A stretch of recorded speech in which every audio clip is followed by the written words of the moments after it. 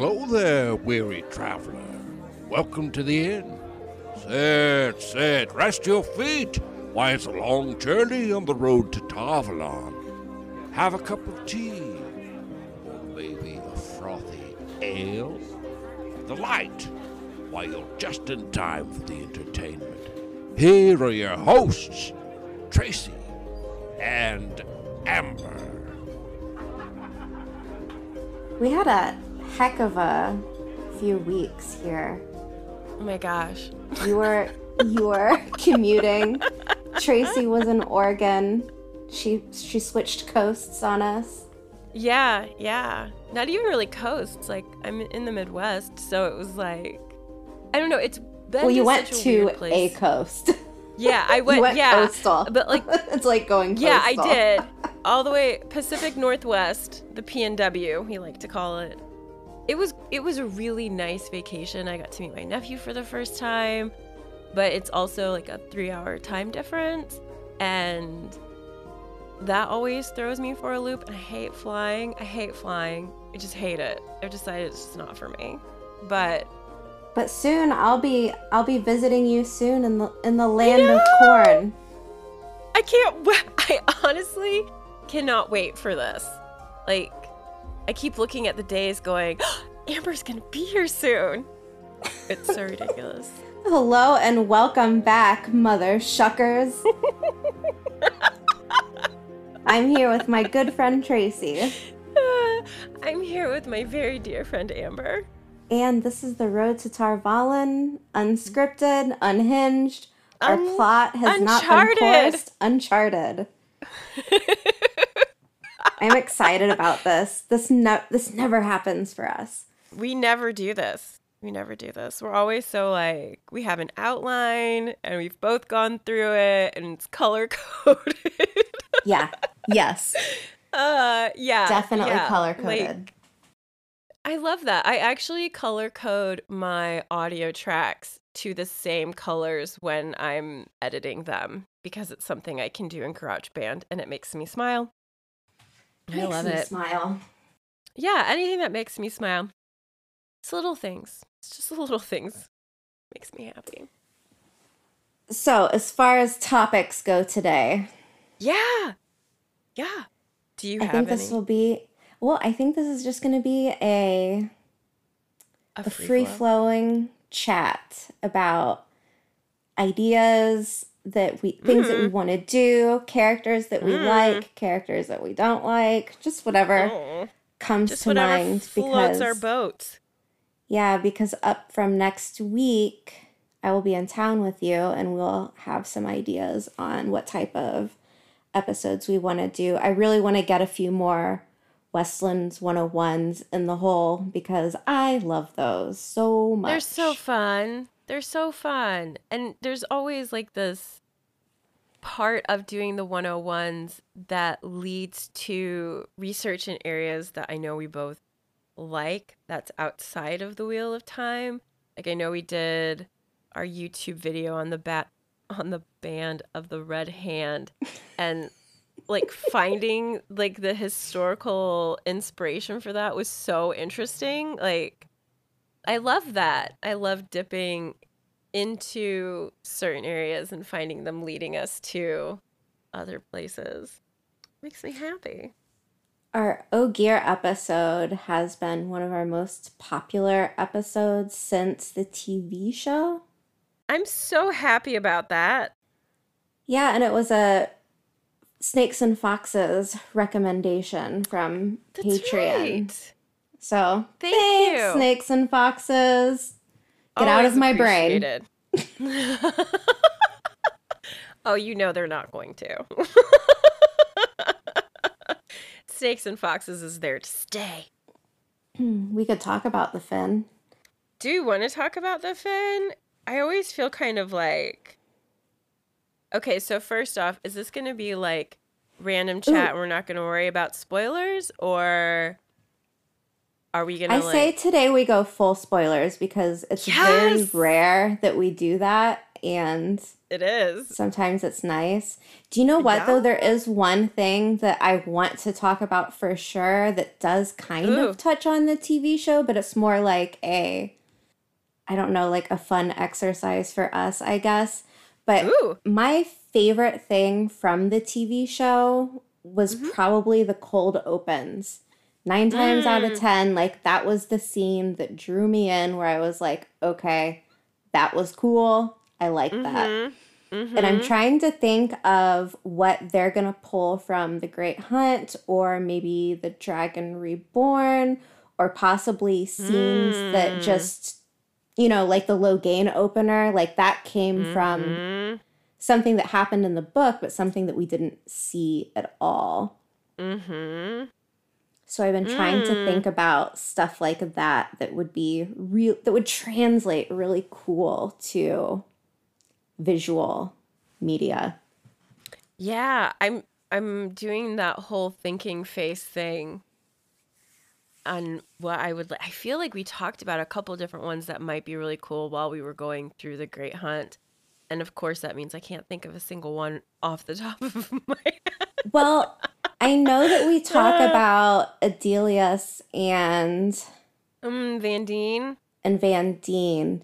Oh and my God, like a cold open with their little cottage?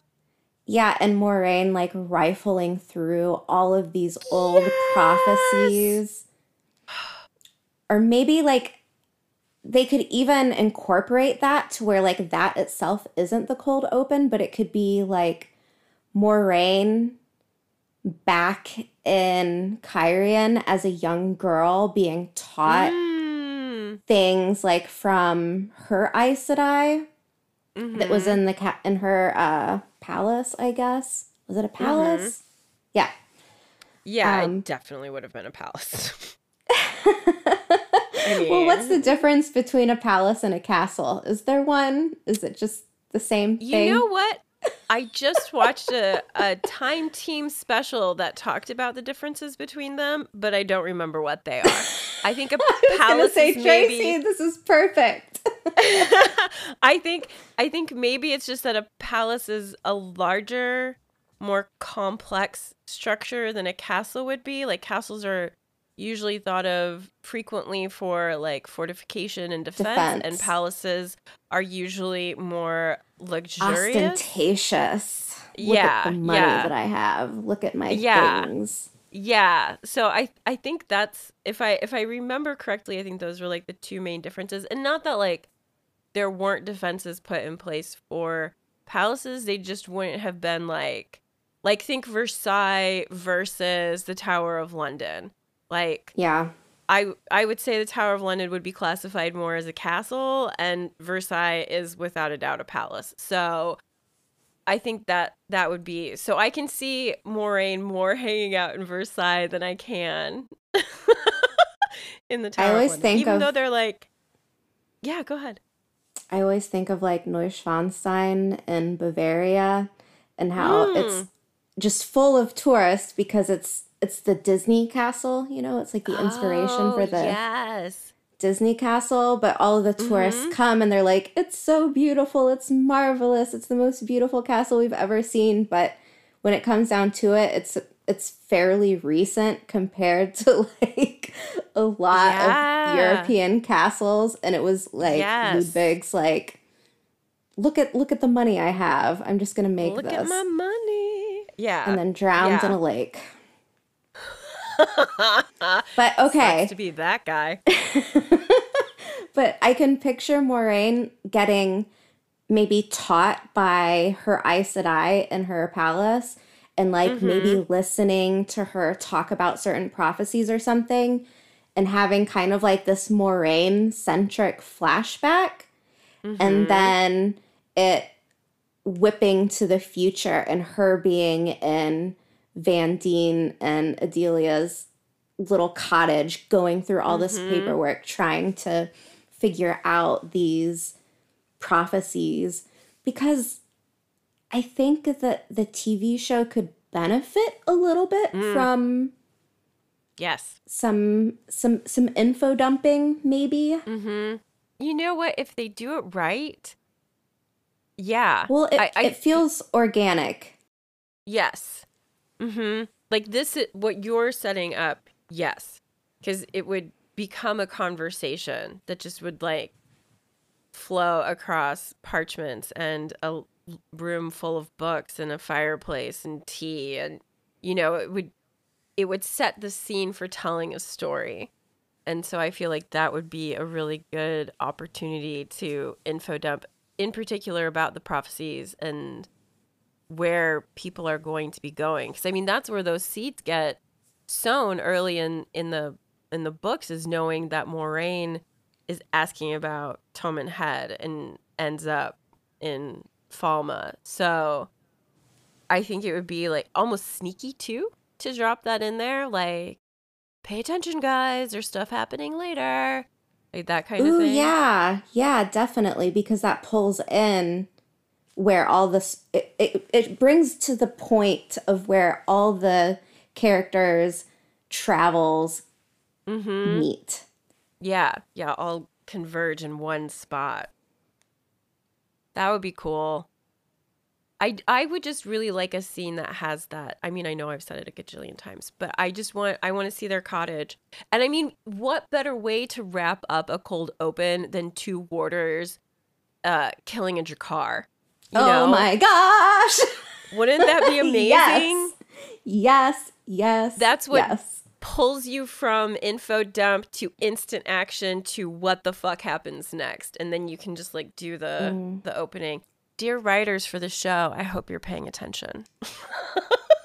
Yeah, and too, what would work so well about a shot like that is you're going from exposition, so you're getting a flashback about Moiraine as a person, who she is, and then that weaves in the prophecies and all of the stuff that the reader needs to know.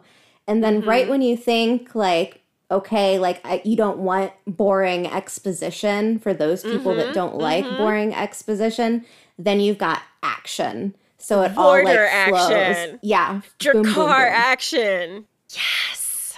I mean, Jordan writes that chapter so well anyway. It's one that like lingers with me, partially because of the whole research thing that Moiraine is doing. I mean, I of course resonate with that, but then also like her getting nearly pulled into the full embrace of a Drakkar before she's rescued. Like you're going to have this moment where you're like, what's going to happen to Moiraine? Is this going to be the end of her? And then like, embrace death! Like shouting. That's such a good line. From behind them. Like, yeah. And then, like, seriously, just, like, everyone's standing there looking at each other and Moiraine being like, we need to go to Tommen Head. And you open into, like, the opening credits. Like, that would be really fun. That would be amazing. Yeah. Yeah. Are we going to write our own Wheel of Time TV our show? spinoff? Yeah, our spinoff of the spinoff of the spinoff. I was actually, like, when you were talking about, like, young Moiraine for cold opens, I was thinking of Moiraine and Lan first meeting and the bonding that happens and how it happens. And I just think that would be, again, young Moiraine in the Borderlands. She comes across this traveling group. What? Tracy, that would work so well because let's face it, in The Great Hunt, Lan and Moiraine don't really have much to do. So you could weave their storylines through flashbacks, essentially, if you wanted to. And use them for cold opens. Because that's the other thing that I keep thinking is that with what happened at the end of the TV series to Moiraine, my question is, where does she go from here? And I think, honestly, that was kind of brilliant on behalf of the writers for the show. Because, like, of course, as somebody who's read the books and knows where Moiraine goes in the prequel and through the series, to feel this almost anxiousness to find out what happens to her next is kind of cool. Like, I was not expecting that, but I'm like, what do they do next? how does Rand become a Blade Master? Like, how do Egwene and Nynaeve get to the White Tower? Like, where is it going to go from here? And I really appreciate that. Yeah, I struggle with those questions because I don't have an answer at all. Right? It's hard. It's hard. I think we have some good ideas of what could be done, but I'm very curious to see what the writers are actually going to do. And a little nervous. They've made some big changes, and I think that's perfectly like normal to feel a little trepidation, yeah, I don't mind. I don't want to like go into this being like, oh, this is going to be the best thing ever. Like, I know exactly what's going to happen. I don't want to do that. I want to be surprised. And if I don't like it, well, I have a podcast to talk about that. You know what If I I was love it? thinking would be cool too as a cold open? If we did some type of exposition about the heroes of the Horn. Ooh. Like, could we get a Archer Hawkwing or a Brigida? Because let's be honest, like, I think Brigida is a very important character that Yes. clearly Yes. she's going to get weaved throughout the story a lot. She has to, right? Yeah. Yeah. I mean, I Yeah. don't see them cutting her. So it would make sense if you are getting a well sought after actress who you want to be on the show to be Yeah. like, hey, we're going to give you a cold open and then you will like be revealed in the fighting later. Because if you showed one of the heroes of the Horn in a previous age, like they did with Yeah. Lu- The Luce Age of Theron. Legends. Yeah. Yeah. So you could pull her back to a different timeline as well. And people would be like, wait, what? Who is this woman? Like, who is this Archer woman? Why does this look sci-fi? And we're kind of like pulling back into another completely different time period, which I think is cool. But Oh my I gosh. may just be biased because I like these big time switches when we got this Age of Legends moment. I thought that was awesome. I thought that was so well done. Loved it. I mean, I think we both geeked out hard over that opening scene where we were just like, oh my God, it's the Age of Legends. I wanted to Like, flip my table, but ah, there was too much God. expensive stuff on top of it. You see me just like raging, like, yes! that would have been the most expensive reaction. No, it's fine. It's fine. I was actually thinking what might be really cool if you did do a Brigida cold open is to have the actor that plays Tom being like the Gleeman narrating her tale in some ways, and like maybe have it almost in like, this sounds, I don't know how to explain this, but like in a Swishy Dream style from life to life. Like always seeing her as the Archer going through one place to the next until she gets to the end and she's like in Tel'aran'rhiod waiting. You know what I mean? Okay. They did something similar for episode 1 where Rosamund Pike is narrating. We're looking for the Dragon Reborn. We don't know if he's a boy or a girl. Yes. Like, they could have something similar to that, only this time Tom's voice, and For then Brigida. him narrating it, and then having just background footage of Brigida being Yeah. Brigida. Yeah. But, I mean- but I would like to see her and Geidel Kane. Well, I My mean, heart. I think that would be part of it is like, Could be a love if you story. have it, yeah. What I'm thinking is like Thomas the Gleeman, so he tells the stories, and every story with Brigida involves Geidel Kane. And I think what would be really cool is if somehow they always did it so you never saw his face, because that's how they do it in the book. I think the only time you really see him is at the When battle. the heroes come, yeah. Yeah, but every other time when in Tel'aran'rhiod, he's just like either a shadow or you only see him from the back or you just get his profile. So it might be kind of, I don't know, it might be kind of interesting if it was like her running towards him after a battle. He's got his swords on his back and like maybe he even swings her around and hugs her and her hair covers his face. I don't know. Like just something that keeps him as a mystery figure. Or if they're in battle together and he gets killed and then she's like running to him and it's like, I'll find you in the next life. And he goes down, you don't see his face.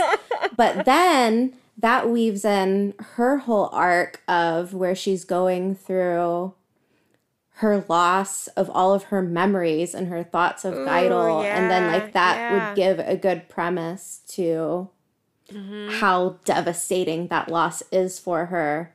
But the hope that she will find him again, as she does in every lifetime or...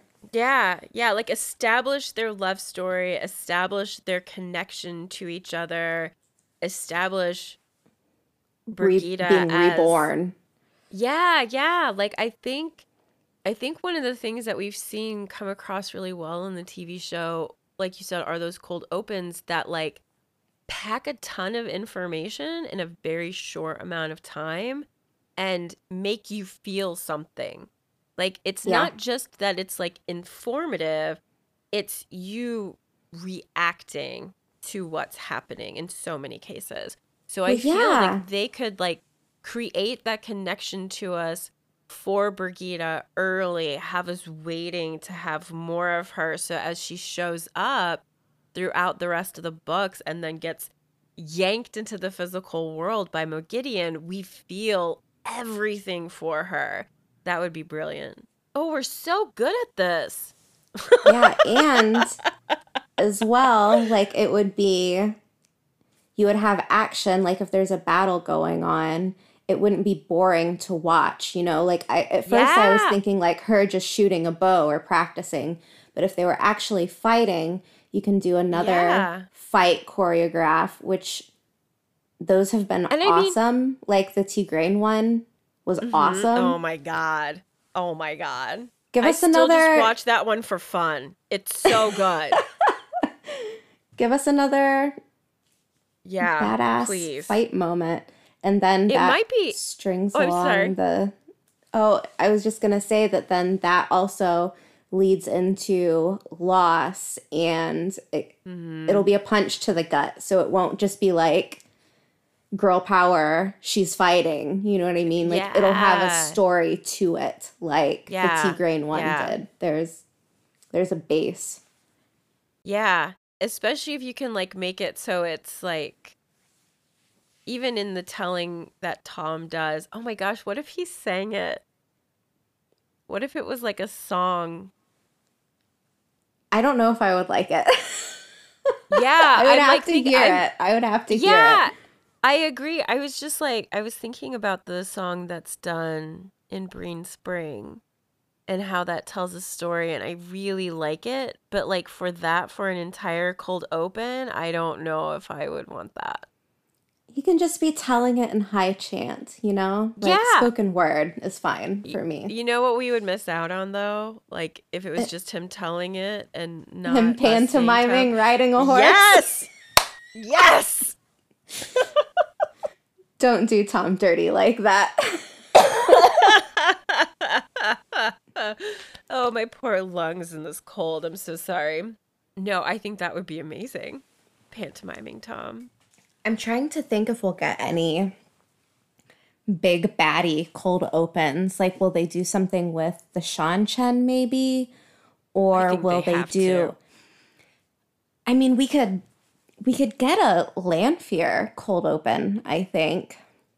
Oh, yeah. Establish who she is. They did it so well with the White Cloaks so that as soon as we saw them again, we were like, oh no, like these are terrible or this is a terrible person. It was just Valda mostly. We don't really know too much about the others, but we could do something like that as well, where you're establishing someone having ulterior motives, someone... The Shadow Pals social at the beginning of The Great Hunt. Oh, yeah. That's the perfect... It's perfect. The perfect example. It's the perfect opening to that book. You know, like if you start, because I mean, we already have established that the White Cloaks more or less suck, but we've been given two sides of them in a way. We've definitely gotten more from Eamon Valda, but we've seen like at least a little bit more of a reasonable, measured approach from Joffrey Bornhold when they have that interaction with Moraine and crew. Like, I don't remember which episode that was. So now to throw a third layer, like they're evil, some of them are okay, and some of them are dark friends. That would be awesome. That would be awesome. That chapter is set up perfectly. Yeah. For television, I think. It would be filmed so cool. Like there's so many details. Except for maybe the Ba'alzamon like screaming in everyone's head. Because I don't know. I mean, they could just have him appear, kind of.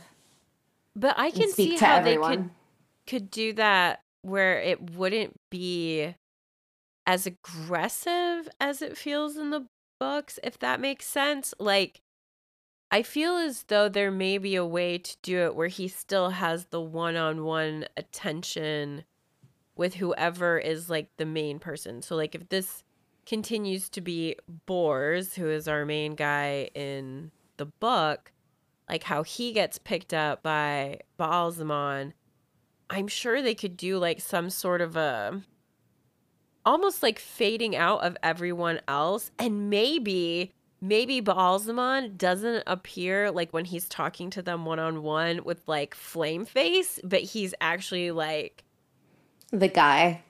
Yeah, like throw them off balance, charm them, like, so instead of being like all out evil and obviously so, like add in, because they've been doing that in the show, that like the Dark One doesn't want, like he doesn't want to kill Rand, he doesn't want this, he wants to break the world and set everybody free. So giving the Dark One a physical appearance that's as charming as the one that we've gotten in the show, I can feel like that might balance people.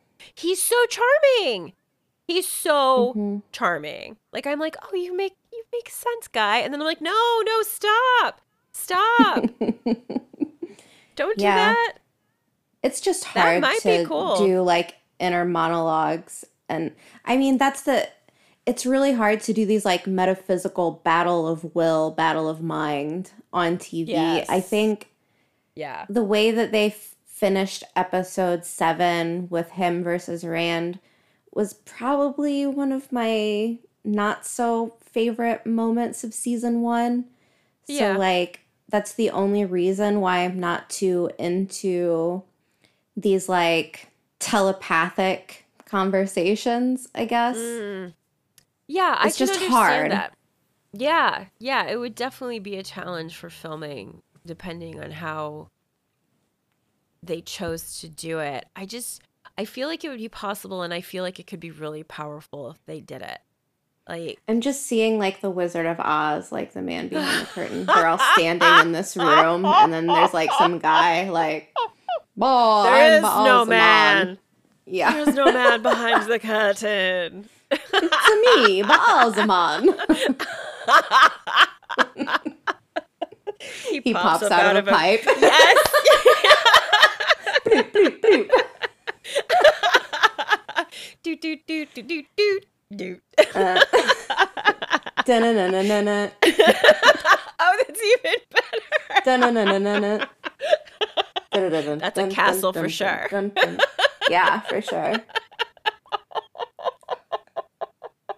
Sorry, that's so funny. Now I'm just picturing Rand like jumping and like collecting coins. And he's like a 2D image. His face is turned to the side with like a snarky smile. Yep. Someone make this, please. Ah, oh my God, that's so funny. I love this idea. What other? I'm trying to think of things. Oh, I thought I had a thought about like another like kind of like cold open type thing. Oh, I can't remember what it was. She had a thought, she thought. Right, and then she forgot. I will not scream at you, she screamed. Sorry. Got excited. Okay, cold open idea.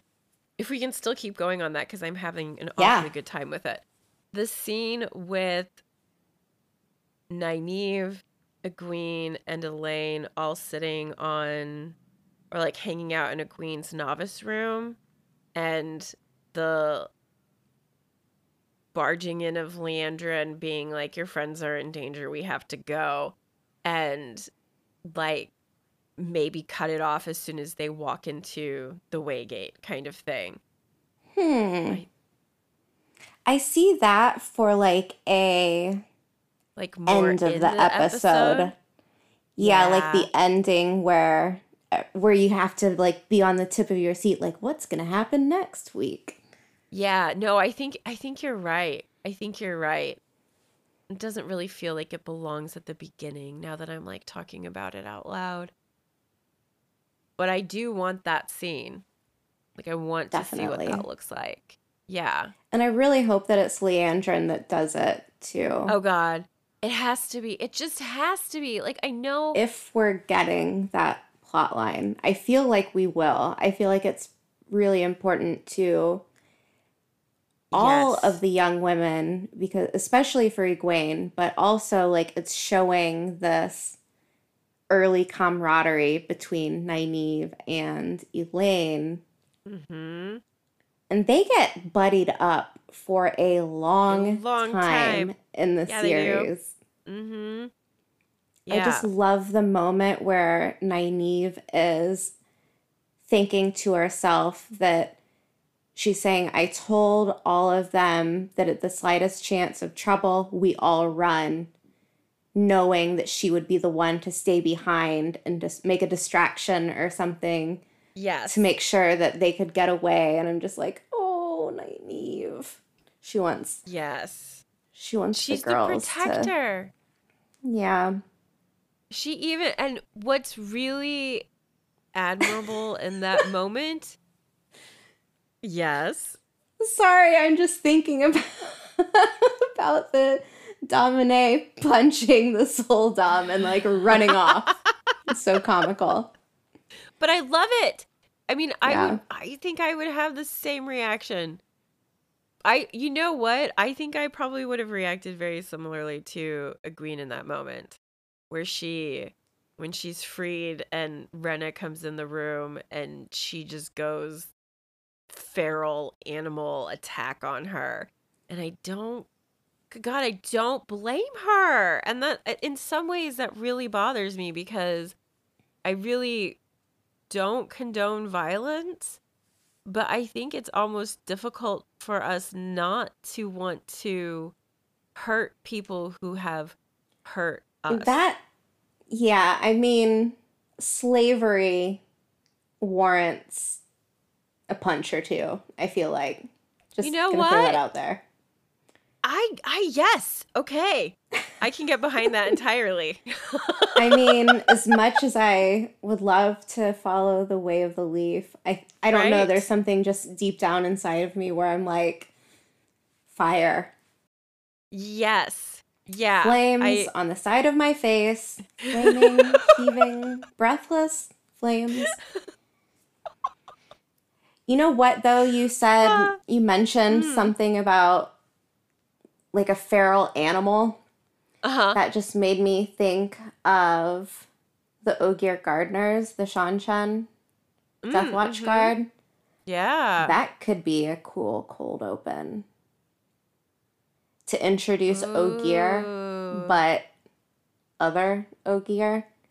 Yeah. What if they did like a menagerie unload, like Seanchan, and then the Ogier are like the last ones that come out? Oh, Okay. Yeah. Okay. Yeah. Okay. Okay. Lord Turok touching okay. down, unloading his things because he's got all of his interesting, he's got his Queen Dior collection. Yes. And you could his have entourage. Yeah, you could have his entourage. That could be interesting. But I think too, I think though for a cold open, what you would want to do first is something that's like the most shocking, so that you would pull people in, is showing the Ogier Gardeners and the Death Watch Guard and being like, oh, okay, like we saw the Shan Chen last season. But it was kind of like this faraway shot. They weren't really like... Yeah. We know that they are no good and they're descending upon someplace. And we're assuming it's the Westlands. Right. Yeah. You could have a moment of the Death Watch guards kind of like hyping each other up, like something that they would be doing or saying like before they're reaching land. And kind of like show like all of these forces and stuff, which we kind of saw like with all the boats, so I guess that wouldn't be important. But I think just like the visual of them and all of the armor and looking ferocious, and then showing some type of conversation to work in the Empress, because I think it would be important to know the background of the Shan Chen. Like, what's their prophecy? Why are they here? What's their storyline going to be? Or kind of like drop some hints and clues, I guess. I don't know. I'm stuck on this one. I can tell like I just want to see the Ogier, but I don't know like how I would incorporate it into something that's pushing the plot along, but also interesting. Yeah, I really like the idea of it being Turok. He's such a cool character. Yeah, and so we have the end of episode 8 with the Shan Chen ships showing it's so hard. It's so hard showing up.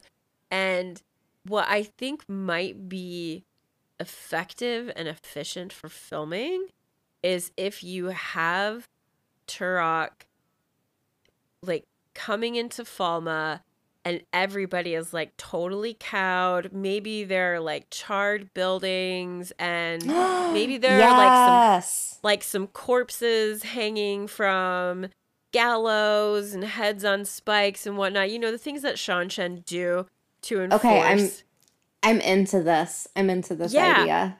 I love it. It's changing everything for me. I like it. But wouldn't that be cool? Because then you have the situation Falma is in. You understand why they are all like not willing to rise up against the Shan Chen.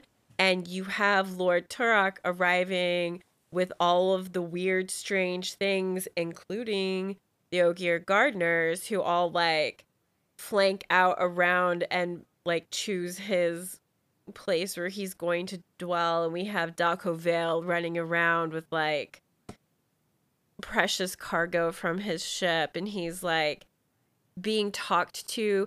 Oh my gosh, you could have Captain Eganin being the one giving Turok the report of like how everything has gone, and then you could totally skip out on like all of that exposition that happens along the coast of Toman Head, where the Shan Chen have like completely like decimated the villages and made them everything fearful. Yeah. Oh, I love this idea. I like it too. I like that a lot. That would be cool. That would be cool. Like, I can see it in my head, like kind of grim and dark and smoky and a little gory, intimidating, something that makes you feel fear. Because then, oh my gosh. And repulsion too. Yes. when Egwene gets caught by the Shanjan, we are going to be so scared for her. Yes. We should really like submit this podcast to Andre and be like, in the event that your writers are struggling, we have a million cold open ideas for you. As far as architecture ideas and etc. Dude, I think we could write our own show. I think we could. I think we probably could. The amount of time that we spend writing in general. I know, right? I was actually like, when I've been reading the Poppy Wars, I'm like, this would be an amazing show. Like, run it as a three season, like, short, fast, punch to the gut TV show. 'Cause it's so good. Oh my God. I'm so glad I started reading it. Thank you for the recommendation. It's been painful, but it has been so good. I really liked it. Podcast, more podcasts, YouTube videos, book clubs, if anyone, and now we'll start writing for TV shows. Tracy won't let me talk. Nope. I gotta talk about his writing TV shows. It's fantastic. Please talk. No, I was gonna say, if anyone out there is looking for another series to read, check out our No Book Club and join us. We need some people to do a stream with us. Yeah. Any listeners out there? Any ladies that would like to talk about a book with a female protagonist written by a female author? Please come find us. We need more people. Yeah. More book clubbers. Yeah. This one is worth reading. It just is. The historical background behind it is gut-wrenching. It's absolutely horrific. And for this author to be able to pull those things together and have you gobbling up despair and wanting more is impressive. It is. And I gotta say, I already read the second book. I couldn't stop myself. I put a pause for a minute before I read the third book, but I just can't stop. Like, once I pick it up, I'm like, oh my God, what happens next? Brilliant. Brilliantly written. Can't wait to talk about it. Here. Yeah, I liked it a lot. Momentary interruption, friends. Since we are not good at remembering to promote ourselves during the show, here's how you can keep the road to Tar Valon growing. First off, rate and review us wherever you listen to The Road to Tar Valon.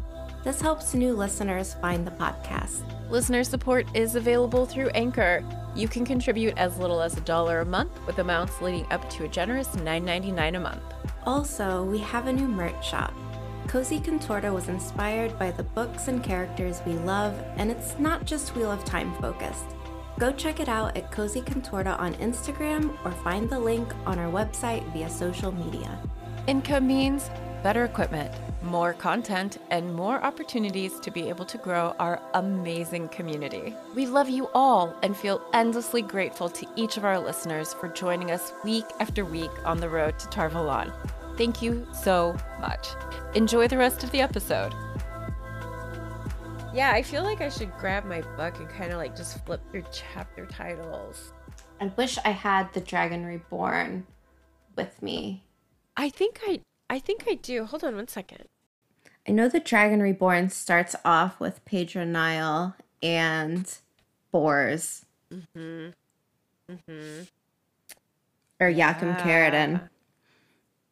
See, and so much that happens like at the very beginning of The Great Hunt. Like, what did you think of? Should we have an Ordeath cold open?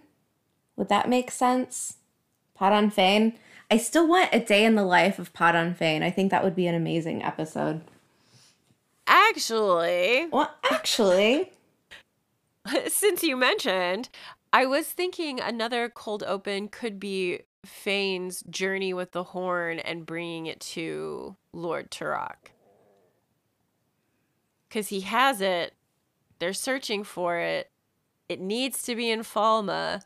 So maybe we get like a POV from Fane for like a cold open. Ooh, you know what? That would work really well with the Lord Turok open.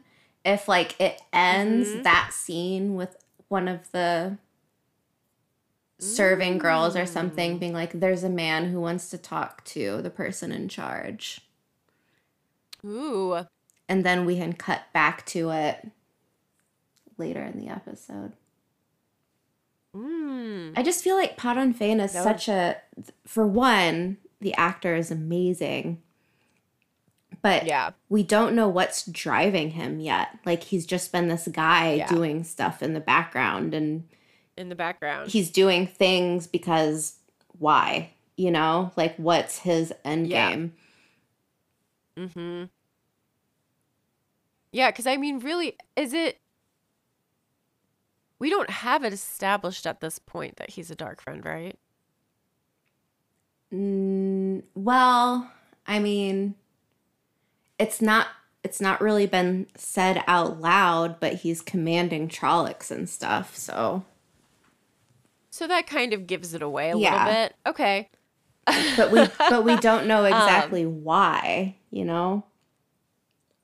Yeah. The other Dark Friends have had really good motivators, like Dana. Uh-huh. Yeah. But Padan Fain, it's kind of like, what's his deal? Like, maybe he just likes hanging out with Trollocs. I don't know. You mentioned Dana and that scene of her, like, running with the sword. It just flashes through my head, and part of me finds it comical, and the other part of me is like, yeah, get it. Go, girl. I love it. Get it, girl. The other go. And, like, right? Go. And at the same time, like, this is mildly ridiculous. I love it. I love it. But the Wheel of Time is mildly ridiculous. It is. I love that. I mean, seriously, if they made this like entire thing without not taking it too seriously, it would just be... I mean, I don't know if that'd be a scene that they were like intentionally going for being a more quote unquote comical scene. I don't know about that, Tracy. I kind of doubt that. We want you to look angry and intense and run as hard as you can. And Tracy sits and laughs. If I was an actress, I would be like, shit, I don't want to do this. Running with a sword. Like, do you have an actress role that allows me to lounge someplace? And do you have a rubber sword? Because I am clumsy. You not want my actors union on your heels, right? In the event of a accidental stabbing, right? Not my fault. Not my fault. It's my trembly hands. Possibly. Okay, so further cold open. What about something in Kyrian? Yeah.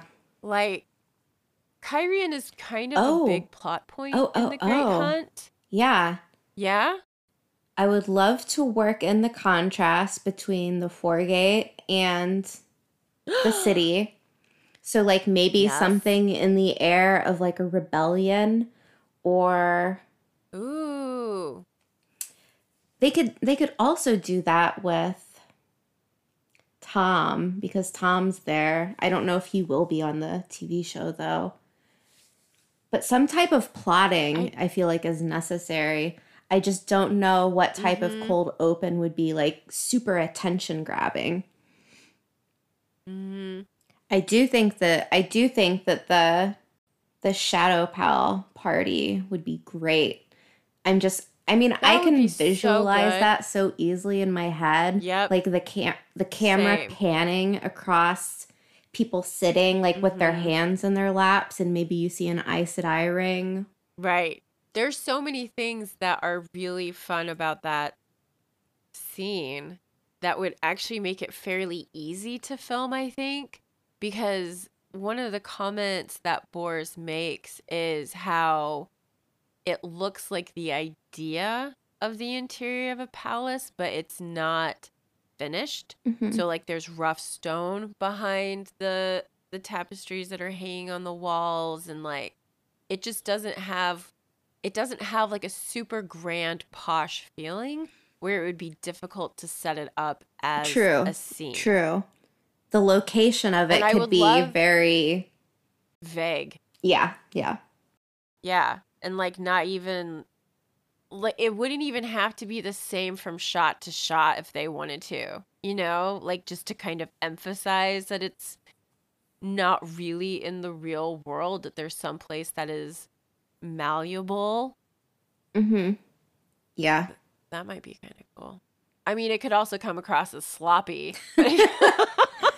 I mean, if we could just But it have could be a kinda cool. we could just have a Teleronriod cold open where all the heroes are hanging out, playing Uno. Dicing?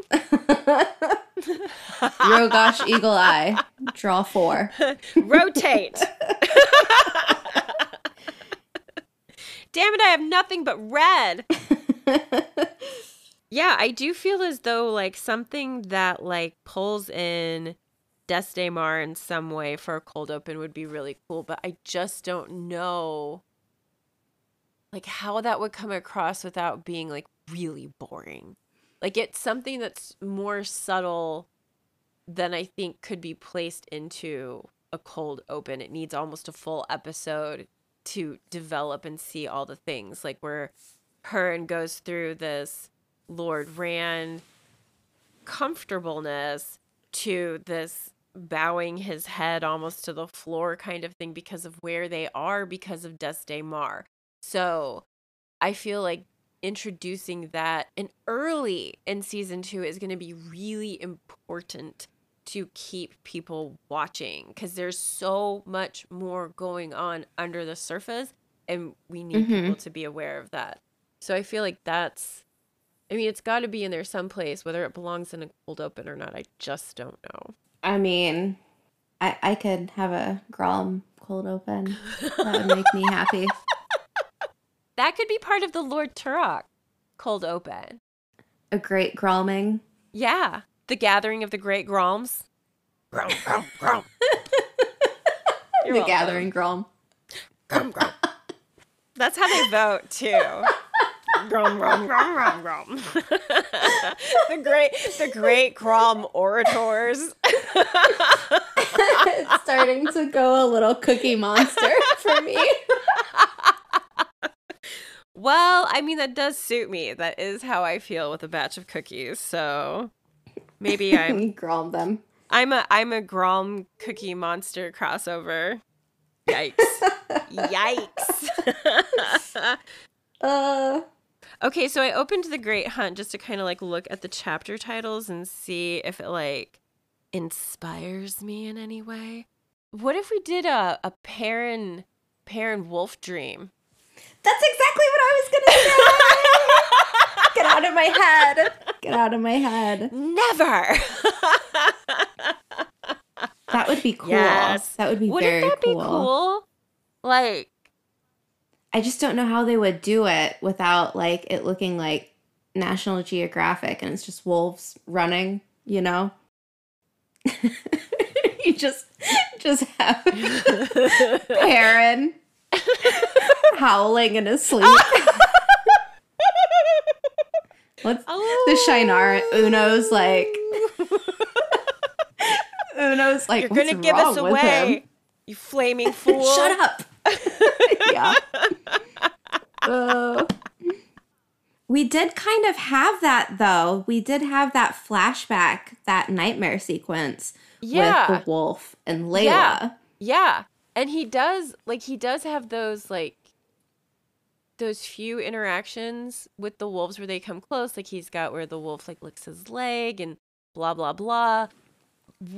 I mean, you could film it in like a way that indicates that it is a dream or you are in a dream world, but it still feels realistic enough that you're kind of questioning it. And then, I mean, really, you could do it just like they do it in the books, where like Perrin has these like mental conversations with the wolf. And hopefully it wouldn't look too cheesy. But like if you had it so that it's him being taught, because I think that's really important. Oh, okay. I kind of have an idea here. Yeah. They could have him like in another one of these like vague dreamscape locations where he's in the presence of a wolf and he's kind of like following it. Yes. Or being kind of like nudged forward by it. Yep. And as he moves and he's going, like the scene changes. So he's from like one location to a next. So you know it's a dream. Yeah. Where things kind of just like shift. Where it's like, Yes. oh, like first you're in a house, then you're outside and like wherever. So Yeah, like the just like- scenes change. Just like in the books. Yeah. Yeah. Because like there are those but- moments where like Perrin takes big steps and it takes him from like one place directly to another. And so that would be cool to give it like the shift scene. I love how that's written in the books. Like I Yeah. could feel it and see Yes. Yeah. it incredibly well in my mind. Same. But I'm pretty sure this is where Perrin in The Dragon Reborn sees Kalendor. Like he sees the redstone doors. Is it because Rand's dreaming about it? I'm not sure. It could be. Because But I like know. I'm sorry. Go ahead. Perrin's like telling himself, like, don't worry, this is just a dream. Like, it's only a dream. Yeah. And then he sees, like, the columns for the redstone door. And then he sees a space with, like, the crystal sword. So, like, we see Kalendor. I don't know Yeah. if we'll get Kalendor on the show. But that could be interesting. I don't know if it would be a cold open moment. But I think it's a scene that I think is likely, especially if we're getting Elias this season. So like he could come out of the dream like in a fret, you know, like scared. And Elias could be there to like tell him what it is. And then that would tell the viewers what it is and what it means. Yeah. Because I do think we're going to get Perrin and Loyal trying to find out what happened to Rand. Like, I just don't think that they're going to believe that he's dead. The Ta'Veren pull would have changed, I think, or something. I don't know. But I do think we're going to get, like, an on-the-road adventure with Perrin somehow that's going to help push forward the Wolf brother storyline. I think we have to have that. And that's where Elias comes in as, like, his guide. Like, maybe the wolves lead Elias to Perrin. You know? Him. Yeah. And, like, when Perrin wakes up from Yeah. his dream, Elias is there. And he's like, it's okay, boy. Or something. I don't know. It's all right. I think this will be a very Perrin-centric plot for season kind of- 2. It has to be. It has to be. It has to be. Yeah, there's not a lot of focus actually on Rand in, like, not until the end for the Great Hunt, the Dragon Reborn. There's a lot of focus on Perrin. Like, don't we meet Fael now too? Yep. Yeah, so we've got that that's- storyline. Coming up. Yeah. Yeah. And I mean, the thing that I really like about that, the whole Perrin following Rand thing, and is he traveling with Moiraine and Lan as well? Hmm. Okay, that's what I thought.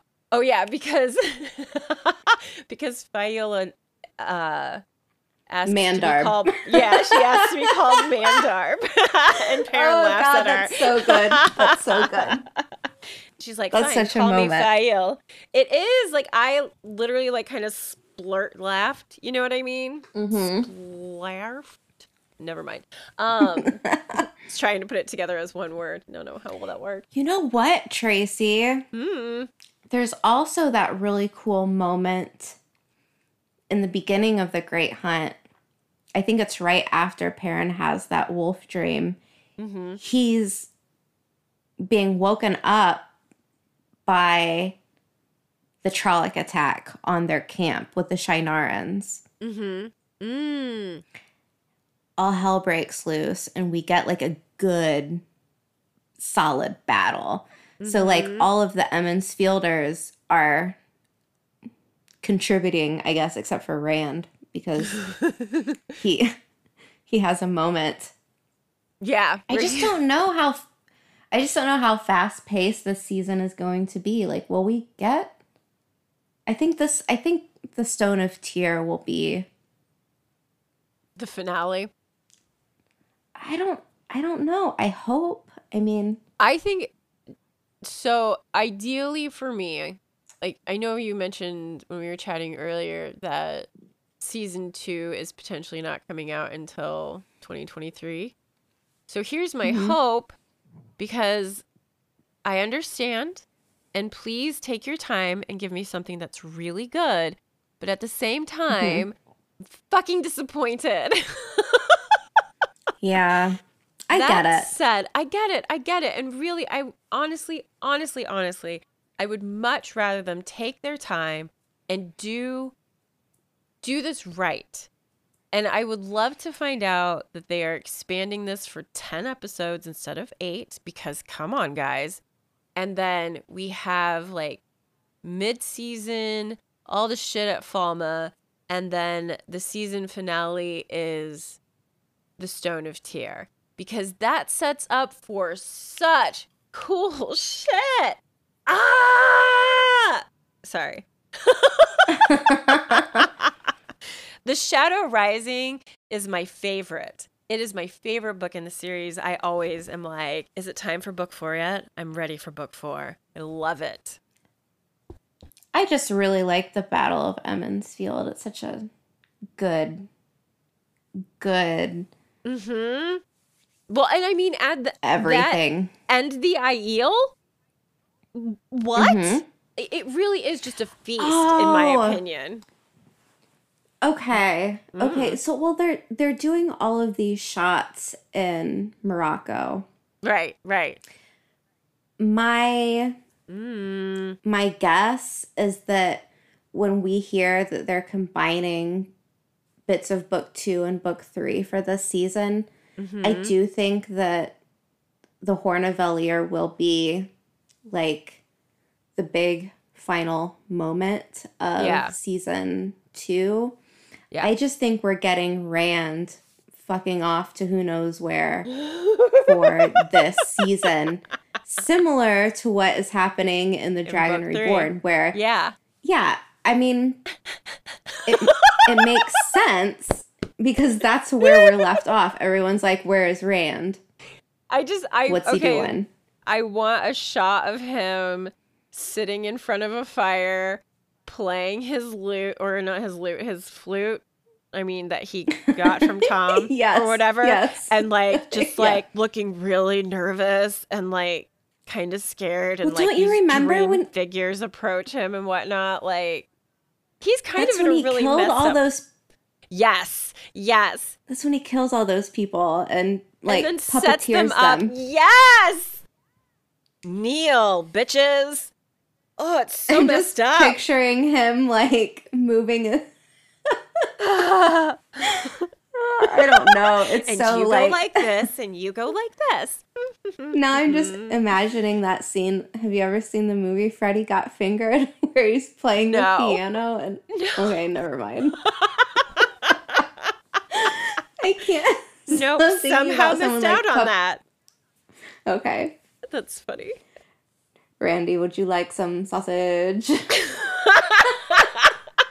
Okay, well, that's funny, even if I don't get the reference.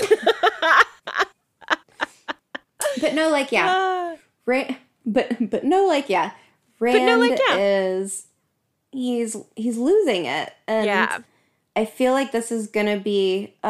poor Yasha. Like, this is going to be a rough season to film, where it's just going to be a lot of anguish and trauma and... Oof. Yeah. I just don't... And I mean... I don't know how they're all going to get back to Toman Head. Oh, that's going to be interesting. I know I know how it'll happen with the girls. Ta'Veren, Amber. It's just going to be Ta'Veren. Like when he starts to leave from the eye of the world, like he starts to go in one direction and realizes he just can't. And he's pulled in a specific direction. And he's like, I'm just going to let the world take me where it wants to take me. I don't know if that would really happen. That would be kind of lame. But I mean, if we're looking for like an easy way out. I still think it would be fun to see the repercussions of his ta'veren-ness on the villages and a bunch of weird stuff happening. Yes. I mean, I'm seeing it like an episode of X-Files where it's just like very, like something's very wrong and everyone's acting like they're, I don't know, like under a spell, kind of. You know what I mean? Yeah. But maybe that's just like my weird love for weird things where I'm like, let's just give people a really strange, bonkers episode where people are acting wild and nobody knows why. I love that though, because I think the only way to start showing the impact of a ta'veren, of Rand's strength, is to have those upheavals as he's going through places. And I also, like you were talking about Kalendor, like when he is in the places where he's in, people are dreaming of Kalendor as well. Like he is so strongly ta'veren, he's intruding in their fucking dreams. So I feel as though like skipping that would be a mistake. You would miss out on so much plot development. Like, I know ta'veren kind of tugs at the idea of being plausible, but it is a really good plot development for the series to move forward the way that it does. So, especially given the fact that ta'veren haven't really been explained in the TV show. Exactly. Yet. Yeah. So if we start showing like the repercussions and start talking about it, then the audience starts to understand like, oh, like it's not just that Rand can channel. It's not just that Perrin can talk to wolves. It's not just that Mat is, I don't know what at this point with season 1. But they're all and ta'veren. Too, like, there's also this kind of element of, I don't know how to describe it except for almost like paranormal, where like these effects of the ta'veren don't feel like anything in our world. Like this is fantasy. Yeah. Yes. But translating it to TV almost has this like horror film vibe where it's like unnatural things are happening to people and we don't know why. And I think too that opens the door for the bubbles of evil. Ooh. Like there are unnatural things in this world. You know, we've seen Trollocs and Fades, but we haven't seen what else like the Dark One can throw out at people. Yeah, but we also have that counterbalance of ta'veren. Yeah, I was just gonna say like that's another good reason to do the cold open with Moiraine being attacked by a Drakkar, because we haven't seen a Drakkar yet, and that would be pretty cool. Especially if they like make him almost, I want to say almost more human-esque on first appearance, so that when Moiraine starts walking towards this dashingly handsome person in a cape, like it almost makes sense until they like open up and they're like all teeth and long fingernails and it doesn't matter anymore because he's like crooning her in, you know? Like that would be cool, because we, like you said, we've seen Trollocs, we've seen Myrddraal, and they are all attack, blood, and gore.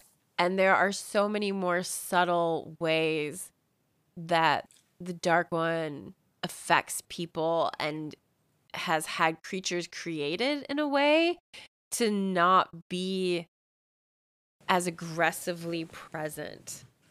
Does that make sense? You know what? Yeah, I want to talk about something, because this... Please. What we're talking about with this cold open Drakkar sequence... Yeah. It's giving me it's making me think about Game of Thrones and how Ooh, okay. that first scene with, if you don't know the series, it looks like these ice zombies, killing things. So, like, we're in this, like, medieval fantasy landscape, and then you're like, what the hell did I just watch? Like, what is this? Where it's almost like, okay, medieval sci-fi fantasy, you don't really know where it's going, and it's really, I think it set a bar really high for fantasy in general as far as TV. And I think that's one of the things that, you don't want to be compared to Game of Thrones. Right. But there are so many elements in the Wheel of Time that have this, like, completely, like, wild, what just happened? Yes. And I think, like, there are these very dark, scary things that go on in this book in these books, where it would translate so well to TV because it's such a shock to see something like this. A Drakkar. I mean, we've seen what the effects crews for the visual effects have done for the Fade and the Trollocs, and it was great. Yep. So, I mean, can you imagine these same people coming up with concepts for the Drakkar or for maybe some of the Shan-Chen creatures? It would be brilliant. Oof. Yeah. That just makes me so excited. Like, they've got a really good crew. So much. Yep. This book is just an arsenal of, like, all kinds of weird that they can just run with and have fun with. And Yeah. I think it's hard to deny how deep this series can go. Like, it's just an endless layer of possibilities that you can spin off from and take inspiration from and create from. And I think, like, considering what they were able to do with the Trollocs, I don't even think they would need a whole lot of special effects to pull off a Drakkar. So it wouldn't even be like a pricey addition in any way to have that moment with a Drakkar and, like, just that introduction. There are more things in the dark hiding out there, I just see it in my mind, like, you don't, like, Moraine being in view of the camera, and you just see something drop behind her, like, silently. Yep. To the point where it's like, did I just imagine that? Like, what was that? And then you don't see or hear anything for a couple seconds, and you're like, oh, okay. And then Moraine kind of just, like, you know what I mean? Like, turns her head really slowly, and you hear something. Yeah. Ooh, that gives me goosebumps thinking about. It would be such a good scene. Yeah, I mean, that's just it, is, like, The Wheel of Time is not a light series in any way. Like, the first book is maybe the one that, like, lands most towards young adult-ish. Yeah. But then after that, it's just a continuous, dark, deep hole of humanity and politics and power and trauma. Everything. Yes, trauma. Like, and there are some things that, yes, I think could have been handled a little bit better. Like, I still feel uncomfortable around the fact that, like, Egwene goes through one traumatic event after the other, and she always is just like, I'm fine. And I'm like, are you really fine? Are you? How many times have you you're been not held? fooling anyone. Yeah, you've been a prisoner how many times? What? You went through the White Tower and that kind of sucks? Like, I don't know. It just, I think that's actually one of the reasons why I don't mind her ending too much. And we've talked about that before as well, because I really don't think she's processed all of that stuff. She hasn't had time. But once she's, like, sitting in power for a while, what choices will Egwene make? Will her trauma resurface and, like, will she become tyrant-esque? So maybe it's better that she's, like, some towering crystal in the middle of nowhere. I don't know. What Asha do you think Egwene is? I think she always feels like she's green. Yeah. Like, yeah. I mean, isn't that what she says when she, like, is pretending to be an Aes Sedai? Doesn't she always claim Green Aja? I even feel like I read over something when I was looking for stuff from the last battle for the Ogier, where, I like, think you're right. I think you're yeah. right. Yeah, I think But I I remember. always see her as Yeah. blue. Yes. I think, and see, that's just it, is I think if she would have been given a chance to grow up a bit more, like in the TV show when Alana says her whole little speech about what she had thought the Green Aja was versus what it actually was. I mean, those Green Sisters actually were in battle. So they were seeing the destruction of people's bodies so that they could defend themselves. But that may not have been what Alana wanted to do. And I don't necessarily know if that would have been what Egwene would have wanted to do had she understood completely what it meant to be a Green Sister. So I think had she gone through like the full process and had been and accepted for more than 2 minutes, Mm-hmm. she probably would have been groomed by Blue Sisters to become a Blue Sister, and she would have been much more effective than like her transition the way that it happens. I mean, thankfully she gets kind of tempered out by the Aiel. I feel like they really help Egwene's character development, but I also think that like it leaves her brittle in some ways. I don't know. This is true. I get it. Yeah. So Speaking of the IEL, do we want an IEL pulled Yes. open? only We talked about that on the always. YouTube video. Only always. I mean, I would love a Tigraine cold open. That's one of the things I would love to see. Is like her leaving the castle, telling her brother, "Don't follow me. I must do this or the world will end." Like flash through her scene until she's like nothing but rags walking through the waste, and then found by maidens. She's like, "I have to join you." And then go through like a montage training sequence, her falling in love. I just want to see the maidens training in general. Yes. And then maybe, well, like just, I don't know. It doesn't have to necessarily be a cold open, but just that establishing shot of one of the holds and I think maybe kind of like this one camera long shot where the camera is like being walked through the hold. So there's like kids playing over here and maidens training over there. And then by the time the camera stops, you've got maybe the wise ones having their meeting with some of the men being like, look, like the prophecy, it's time.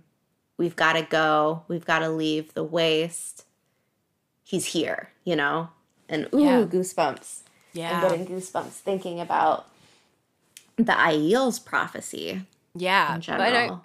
I think that, I mean, I think that's why I keep leaning towards at least getting some part of Tigraine's backstory put in there. Like, it would be a really great place to show the training of the maidens, because I can just imagine what the maidens would put Tigraine through. This outlander woman, noble birth. Like, they may not know those things about her, but just the fact that like she's not born Aiel and is coming to them and is like, "Hey, heard a prophecy, gotta be here, please train me." Like, I can't imagine that they'd be like, "Oh yeah, it's totally fine, come hang with us." They made her earn I it. would love to see that, but at the same time, I don't know how that would drive the plot, really. Oh, so I think the reason why it would help with the plot is that the Tigraine story, like, of course, is connected to Rand's birth story. And I think it's good to know that background at least a little bit before you get to Rand in book 4 when he goes through the crystal columns and like is looking at his ancestry. Like that part, I think you could possibly like tie it into something that would connect to like, oh, it would be a really cool one for like if they do the storming of the stone and the Aiel are there, because then it would help explain why Rand is there and why the Aiel are going to follow Rand. Well, I mean, the thing is we've seen Tigraine already, but she looks Aiel. So, like, Rand, to new viewers, already appears to be Aiel. So it's not like that's a mystery, really. That's I mean, true. it's misleading because she's not at all. Right, but right. just from what we've seen, it's like, oh, she's an Aiel. She had a baby. He must be Aiel. Yeah. I don't know how far they'll take it. What if it also establishes the fact that Rand has royal blood from the House of Andor?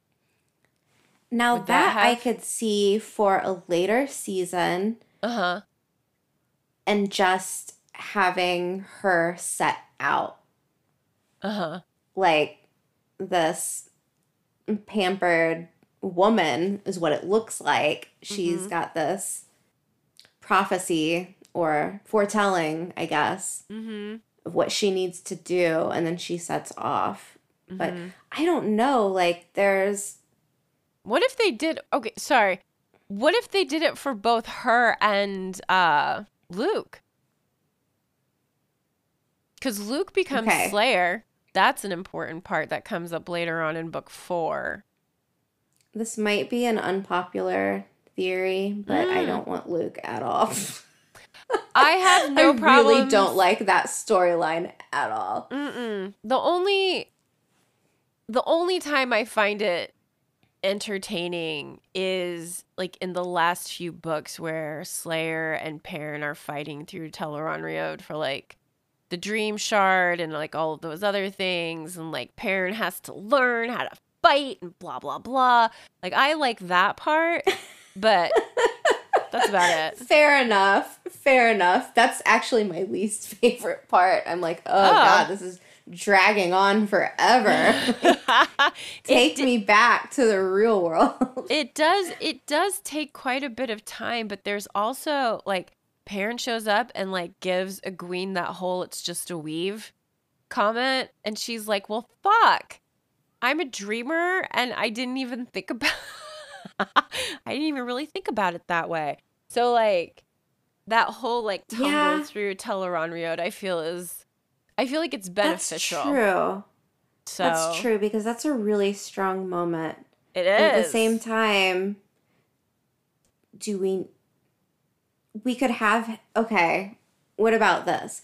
What about instead of Lord Luke, it's Perrin going after Lanfear? Ooh, wild. That might be really Because- cool. Because isn't she the one that's extremely, Adept in the world of dreams. Yeah. yeah. Interesting. And I mean, Well, I you know- could have Perrin like chasing after her Does and it? then have that same like flash of like, it's just a weave, like him Yeah. bouncing around. Because okay, so doesn't Lanfear help in Tel'aran'rhiod at the Black Tower? I think it is.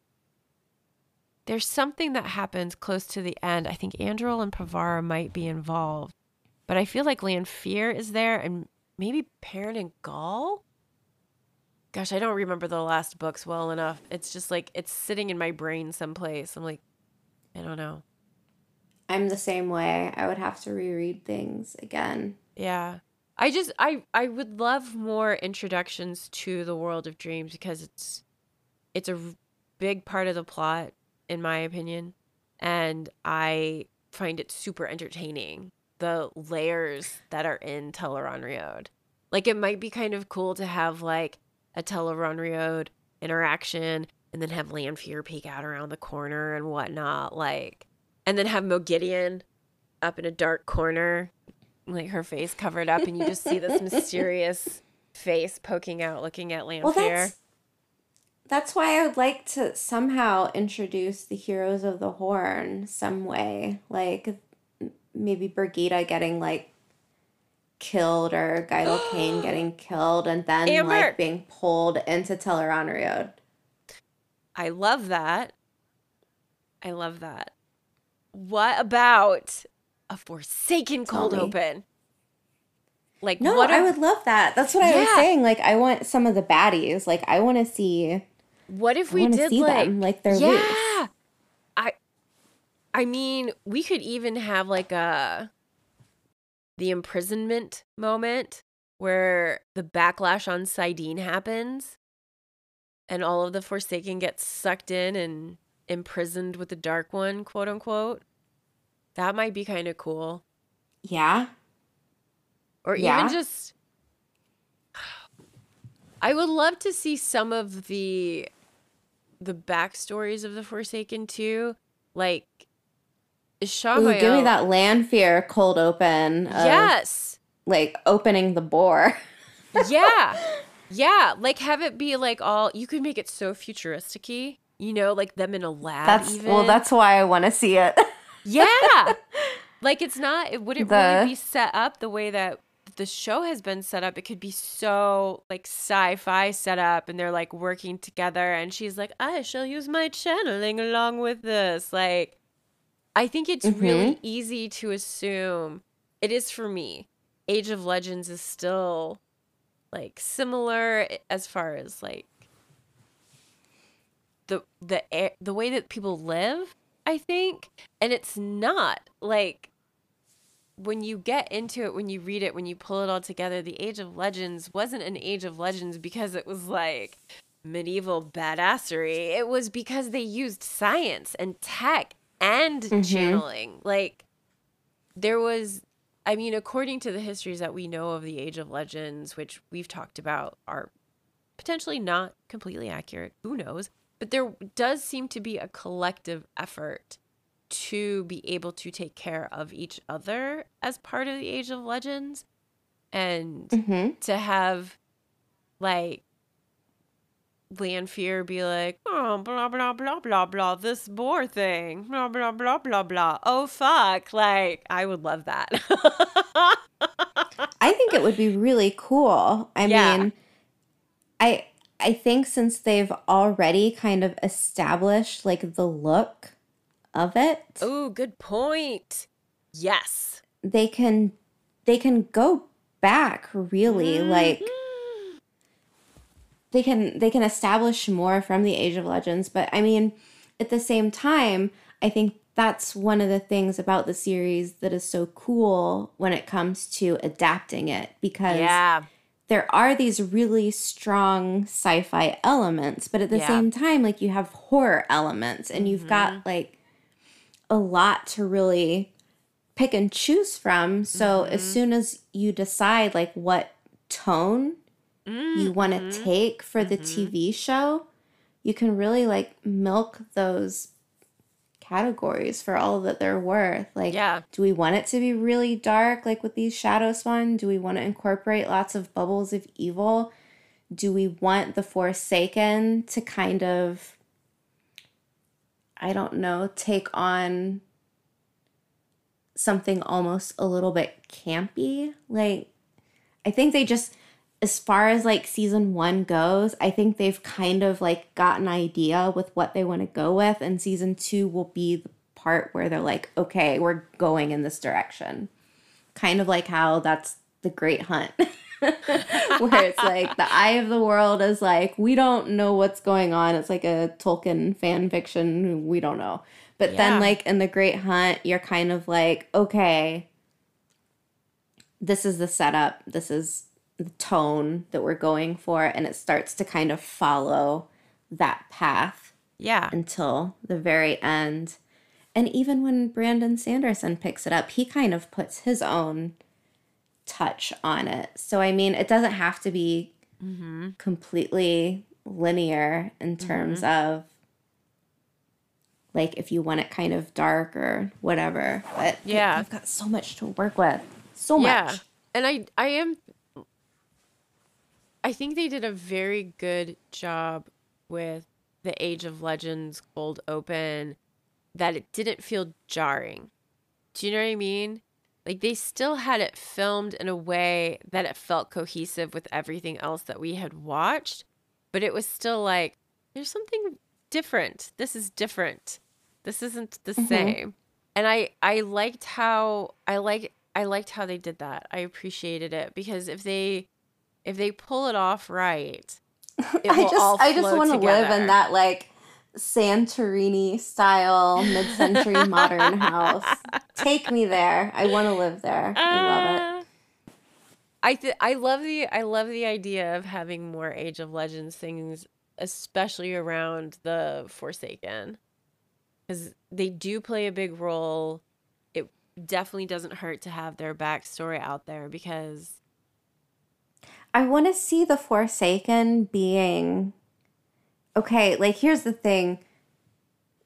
We see it with the interaction between Baalzamon and Moraine.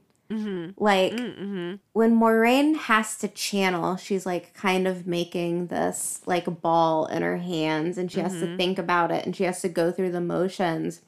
But when Baalzamon cuts her off from the source, it's like he could just snap his fingers and it's done. Like, it's child's play to him. So that's like the first instance where we've seen another channeler besides like maybe someone like Logain, where they are so incredibly powerful that it really like puts in perspective how weak fourth age channelers are versus the Forsaken. Like, they're just mega power. Mega.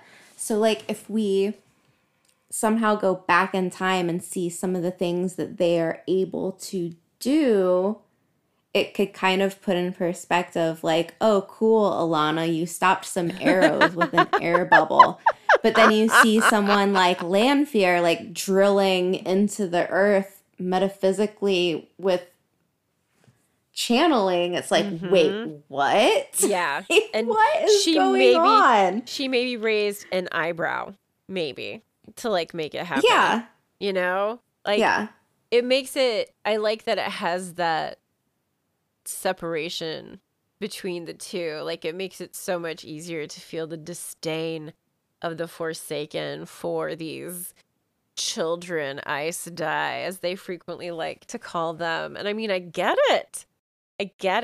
It just baffles me that like, and you know what? I was going to say, this baffles me that these powerful channelers, how many are the Forsaken? 12, 13? 13, I think. 13. So we have 13 Forsaken who are incredibly powerful, who know things that no one in the Third Age knows at all. And they still fuck up and fail. How? Yeah. And the only thing I can think of is that they just don't ever choose to work together. And I feel as though that is an intentional plot point, obviously, maybe, I don't know. But or it's just a way to keep some of them alive and some, you know what I mean? And some like, of them dead. I mean, and then resurrect others. I don't know. That whole... Well, if they work together, this story would be over in like 3 books. Right? You know? Like, it would be that easy. They just would have walked places and used compulsion on everyone that needed to be like turned to... I mean, Ravine did it right. He was the he was the only Forsaken who was like, I'm gonna get myself a queen. I'll have an entire... Go ahead and do that. Samael does that. He takes over Ilion, right? King Brent. I wonder if they're whatever. gonna cut. I think they're gonna cut down on the number of Forsaken. Maybe they might have to. There are a lot of them, and I mean, some of them might be better off as Forsaken that have been left behind. Like maybe they didn't survive their awakening to the real world. Maybe Agenor stays dead or something. Can you imagine if that's a cold open? Like the door opens and the Forsaken are like, oh, we're free. And it's like, Oh shit, Oh, Bilal is just dead. like a skeleton in the corner. He didn't make it. He was too close to the earth or whatever it is. God, that would Too be far really away. funny. Yeah. I don't know. Cold open to Lanfear. She's like, well, Bilal, Samael. Don't really miss you guys. More chance of me becoming didn't make nameless. Meh. I feel like Lanfear gives no fucks for those guys. I think season 2 will be the season of Lanfear. I would love that. We've got the first male Forsaken. Now I think we'll get the first female. I think we need to. The thing about the Wheel of Time that we come back to so often is balance. And that's the way that Jordan writes it, is one side balances out the other. And right now the only balance for Ishamael is Lanfear. Like, no one can touch him. Maybe Rand, but he doesn't know what the fuck he's doing. So, like, and there are moments where Lanfear interferes to help Rand against things that Ishamael or Samael have done, because she's the only one that can. So we need that. Season 2, season of Lanfear. Yeah, Saidin, Saidar. We need to get them, like, battling against each other where we can see it, because it's going to be such a big plot point as we move forward. So I'd be down for that. I'd be Here, down for here. that. Here, Yeah. here. Ooh, We are at an hour 41. Do we want to shut call up. it? Wrap it up? Oh my gosh, that was so fun. That was so fun. Yeah, we can wrap it. That was great. If people like this, tell us, and we'll Yeah. go off script more often. I mean, this was so easy. Maybe at this point we've just read so much stuff. Got to This get is- it all out somehow. Yeah, this is episode what? 85? 85. Mm-hmm.